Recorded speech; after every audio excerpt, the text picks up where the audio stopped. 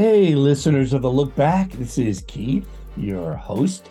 Hey, today I have a surprise guest, a little off the beaten path, and it's none other than Alan Dershowitz, the famous lawyer, ex-Harvard professor, author, just a famous guy. I talk about it on the pod, but I thought I would share with you that he reached out to me to join the pod, and I was flattered and said yes, but thought you should know that I agreed to do it because I like to talk to interesting people, and if they're well known, makes it more interesting. He wanted to talk about a certain case or two, and I couldn't resist diving in on some of the issues of the case, and I also couldn't avoid getting into some questions about the OJ case or the Trump situation.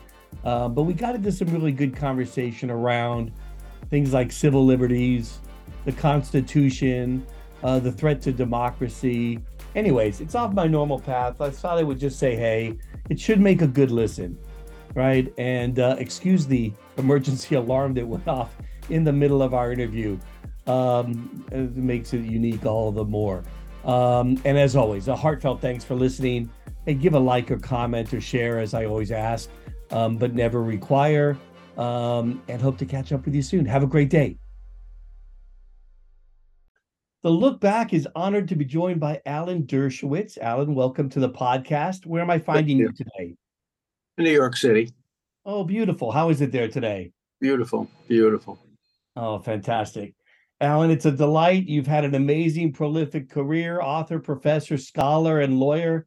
You've taken on some major cases, some high-profile cases, some controversial cases, from OJ and the Dream Team to Jeffrey Epstein and Mike Tyson, Patty Hearst. I'm leaving out a bunch because the list is quite long, but catch me up on what you're active on today or what you're working on these days.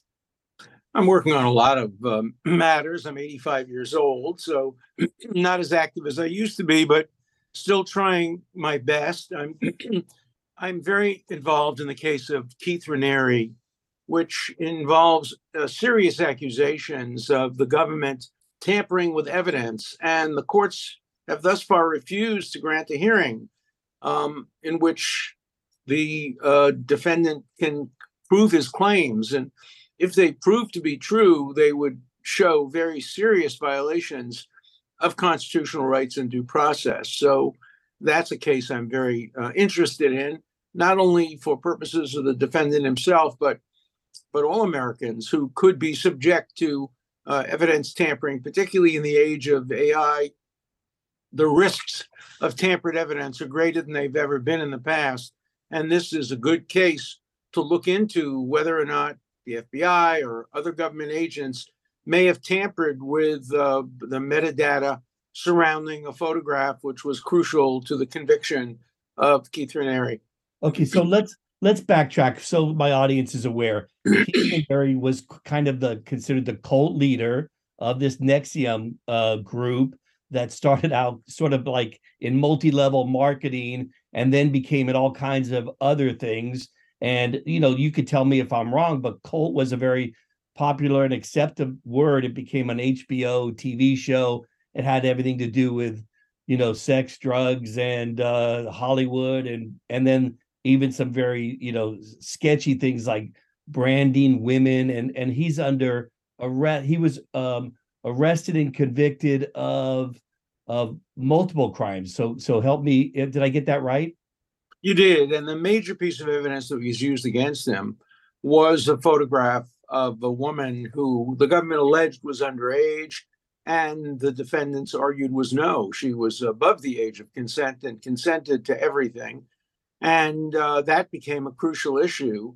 And the metadata that was introduced by the government was designed to prove that she was underage. But if the metadata was tampered with, then the jury got the wrong information and may very well have come to the wrong verdict. And that's why the defense is seeking a hearing on the alleged tampering and a hearing to determine whether a new trial is warranted. So it seems to me you have a pretty good handle on, shall we call it, civil liberties, and you feel that's the area that you're focused on, the infringement or the tampering of the evidence, and you're quite sure the FBI actually did the tampering? I'm interested in the civil liberties issues, as I always am. Right. What we have is expert testimony from people who have a lot of experience, including within the FBI, that suggests, if their testimony is believed, that there was tampering. And we want an opportunity to prove that in court, to establish a record, to persuade the judge or to persuade an appellate court that there is not only smoke here, but there is fire of tampering. And all we want is an opportunity to prove it.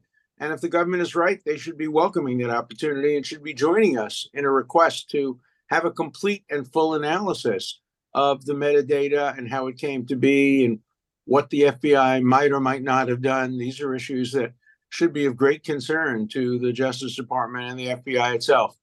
Now, and it's interesting. I'm involved in the technology world, and a lot of my guests on this podcast are in the technology world. When you're speaking of metadata, is it metadata related to the photo and where it came from and how it's dated and things like that? How it's dated. It's how it's dated.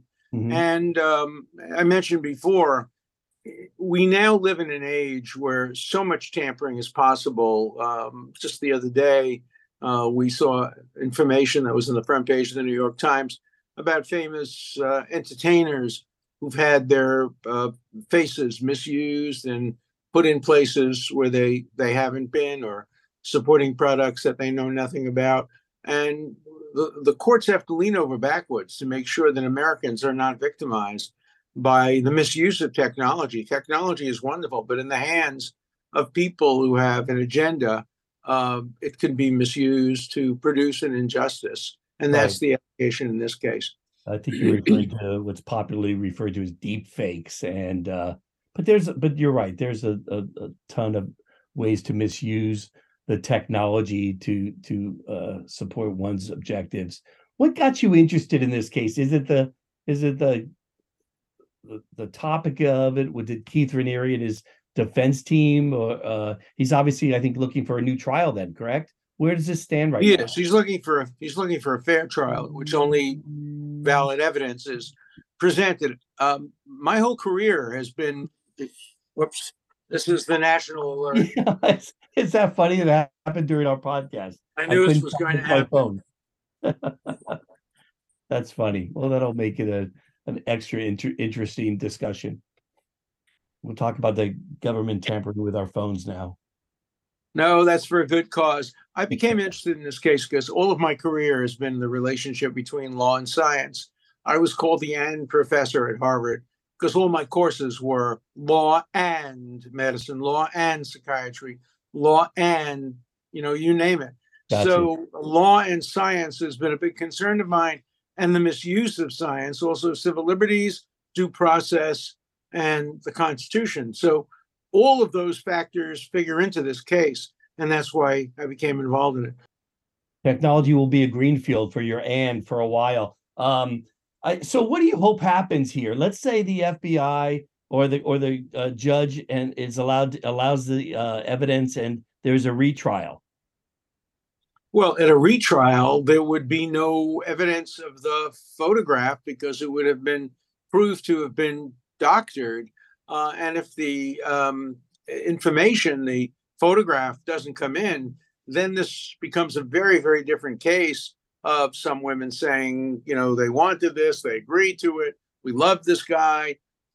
Being a charismatic leader of something that some people call a cult is not itself a crime. What was the smoking gun in this case was a photograph of somebody under the age of consent. And if that is eliminated from the case, the entire case takes on a different perspective, and the likelihood of an acquittal increases dramatically. But there were other things besides the statutory claim, correct? Well, there were many things. The question is, A, were they crimes? B, were they believed by the jury? And C, did the photograph of the underage person tip the balance and incline the jury to convict without regard to any of the other evidence? These are all serious and important issues. Okay. Where does this get heard? Is this heard at an appellate level in New York? Well, it's going through the courts right now. The usual rule is you try it first in the district court, then you go to the Court of Appeals, and then you go to the United States Supreme Court.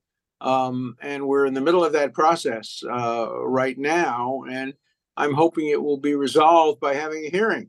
And then after the hearing, a court will have the opportunity to look at the entire record of the case, to listen to former FBI agents, to listen to technical experts, to listen to people who have had long experience in the metadata of photographs. And then it'll be an informed decision. Right now, it's not an informed decision. It's just based on what the government claims. And, we Americans trust but verify, and we want to verify at this point.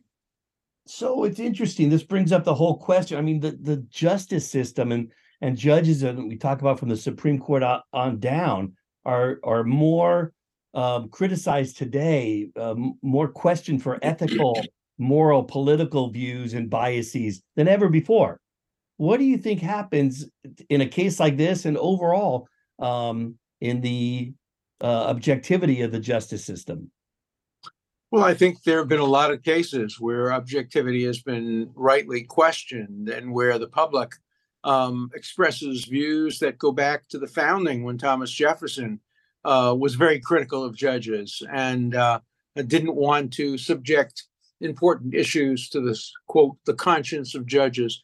And judges have to maintain their respect through their actions. And when they deny hearings and close cases in the face of very serious allegations, that doesn't help them with their claims that they're just neutral, objective justice doers. It inclines people to believe, maybe judges do have a point of view, and that they allow their point of view to influence their judgment. We all hope that judging is neutral. Go back to the Bible. The Jewish Bible instructs judges, thou shalt not recognize faces. You can't do justice based on who the person is. You have to do justice with a blindfold on, without regard to the political party or the race or the popularity or the sexual attitudes of people. You have to ask the question, did the government prove beyond a reasonable doubt that statutory crimes occurred without any prejudicial evidence coming in? And unless a case meets that standard, it shouldn't be allowed to stand. So do you feel you're going to get the judge granting the evidentiary hearing?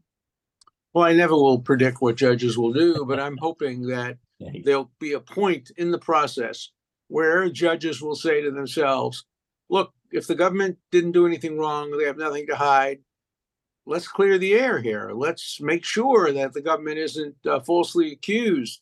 And if the government is truthfully accused, everybody has a stake in exposing that. So I'm hoping that judges will come to that conclusion, as I and many others have already. Right. And you've seen this in precedent a million times, probably. Well, maybe a few hundred times, but I've seen it a lot. Yeah. Right. Maybe a dream team reference. Well, our dream team was anything but a dream team in the OJ case. It was more of a nightmare team. Nobody got along. I was the only one to get along with everybody, but mostly there was a lot of bickering. But the end result was something that certainly the client approved of, although many in the American public didn't. Yeah, that's interesting. So at the end of the day, this is called the Look Back podcast. When you look back on the OJ case, is there anything you personally would have done differently, or did you make the right decision participating with the dream team? Well, I did make the right decision. I think that the one important decision that we made, and it was a very controversial one, was not to allow OJ to take the witness stand and keep the focus on the police misconduct rather than on his own history and background. And when he did take the stand in the civil case, he lost the civil case. So I think we were proved correct. Are you open to comment on whether you felt he was innocent or guilty? I can only tell you a story about it. So when Benjamin Netanyahu was made prime minister of Israel, I've known him for years. So he called my wife and my daughter and me to come visit him, and we did. And he takes me into his little private room and he says, I have a question I'm dying to ask you. I thought it may be about Iran or about the Palestinians. He said, did OJ do it? I said, Mr. Prime Minister, I have a question I've always been dying to ask you. Does Israel have nuclear weapons? And he said, Alan, I can't tell you that. And I said, BB, I can't tell you that. So we each have our secrets. I'm not allowed to disclose what I feel about the guilt or innocence of somebody like O.J. Simpson. Is that like a legal requirement to not speak? Yeah, you have confidentiality. I can tell you this. He has asserted his innocence in every context from the very beginning in his conversations with lawyers. That I can disclose. It's an amazing thing. Moving off the Keith Raniere thing, I'm very curious. You also have a lot of thoughts about Donald Trump. I do. Right? You wrote a book about Get Trump, wasn't that it? It's called Get Trump, and the title of the book is not original with me. It comes from Letitia James, the person who's now prosecuting him for fraud. That was her campaign pledge, to get Trump.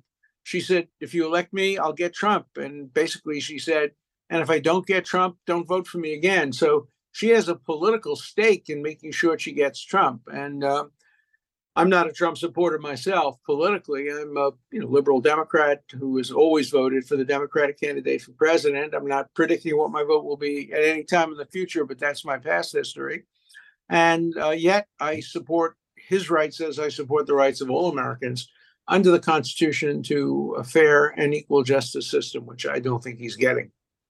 So on that point, this is a person who's being prosecuted for legal actions that seem like he tried to overthrow an election or tried to overthrow a government or an insurrection. There are cases going on all over the place now in New York and Georgia, DC.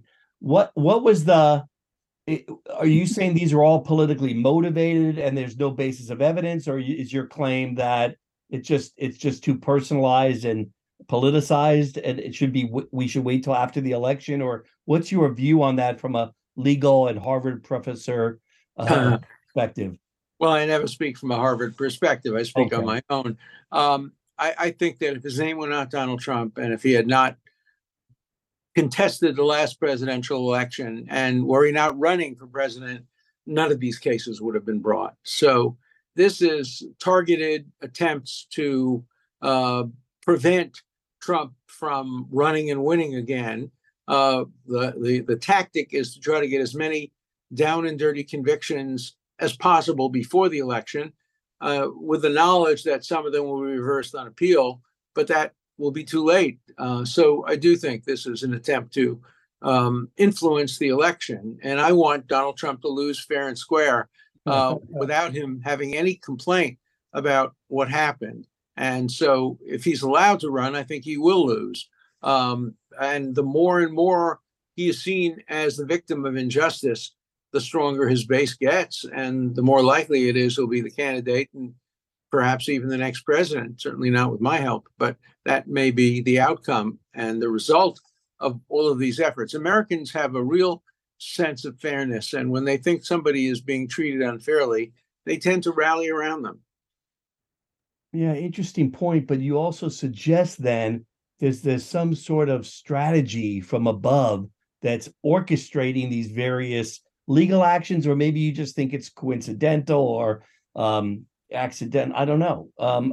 Is that what you're suggesting? I don't think there's a conspiracy. I do think there's parallel interests in getting him convicted before the election, and mostly it's been engineered by Democrats and by anti-Trump Republicans as well.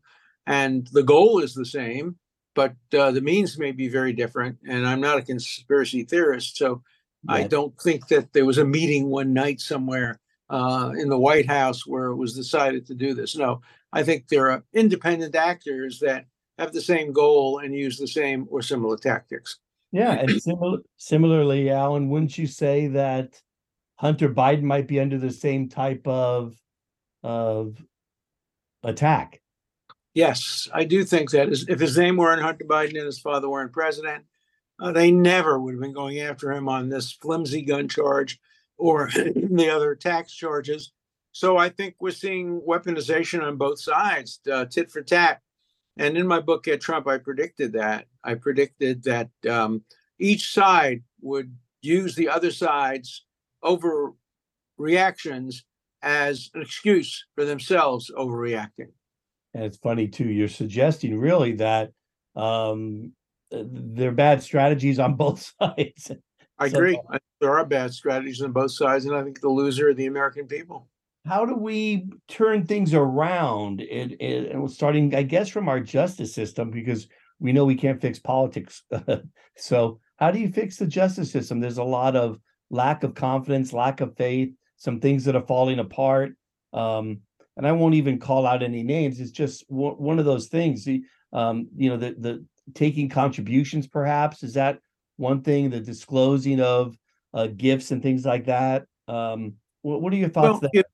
That was the problem 30 years ago. There was a lot of financial corruption 50 years ago. People were taking money. I think money is less at the core of it now than ideology. I think people are more ideological. People actually think that Donald Trump is the equivalent of Adolf Hitler, and anybody who represented him is the equivalent of Goebbels or Goering. Not the equivalent, not like John Adams, who defended the people who were accused of the Boston Massacre.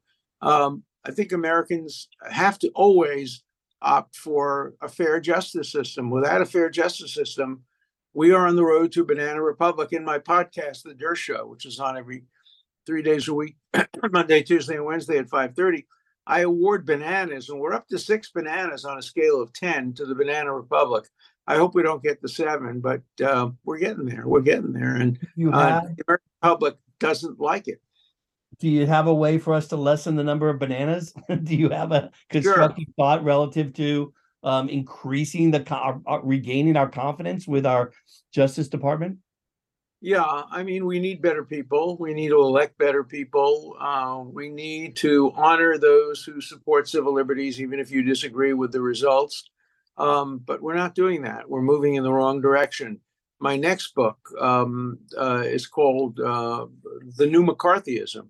And the thesis is that it's worse than the old McCarthyism. Because the old McCarthyism looked backwards. It was a thing of the past.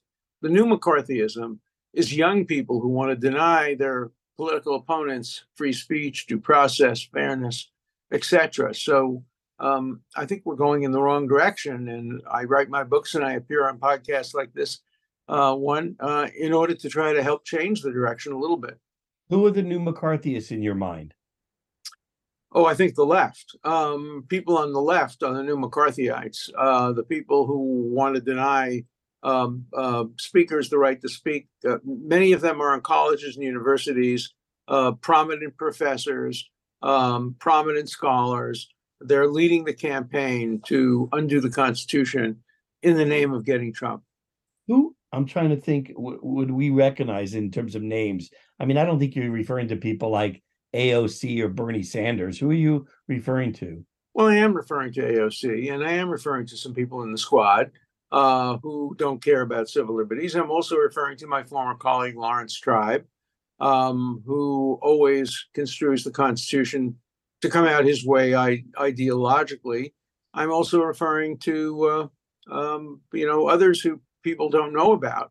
But it has become a mantra of the hard left that the end justifies the means, and anything is permissible if it ends up by getting Trump and preventing him from becoming the next president, even if it means suspending the Constitution or weakening the Constitution. That's a price worth paying, they say, in order to get Trump. I disagree.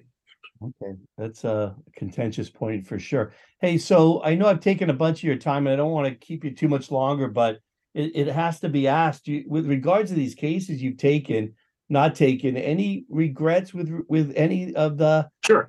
Looking back, it's kind of fun. My regret is having taken the Jeffrey Epstein case because it resulted in me being falsely accused of something I didn't do. Fortunately, the woman who accused me has now said after 8 years, oh, I may have mistaken him for somebody else. And so that's over as far as I'm concerned. But that's a case I wish I hadn't taken because it really did hurt my family while that accusation was still out there. Unfortunately, it's now she admits she may have made a mistake in identifying me.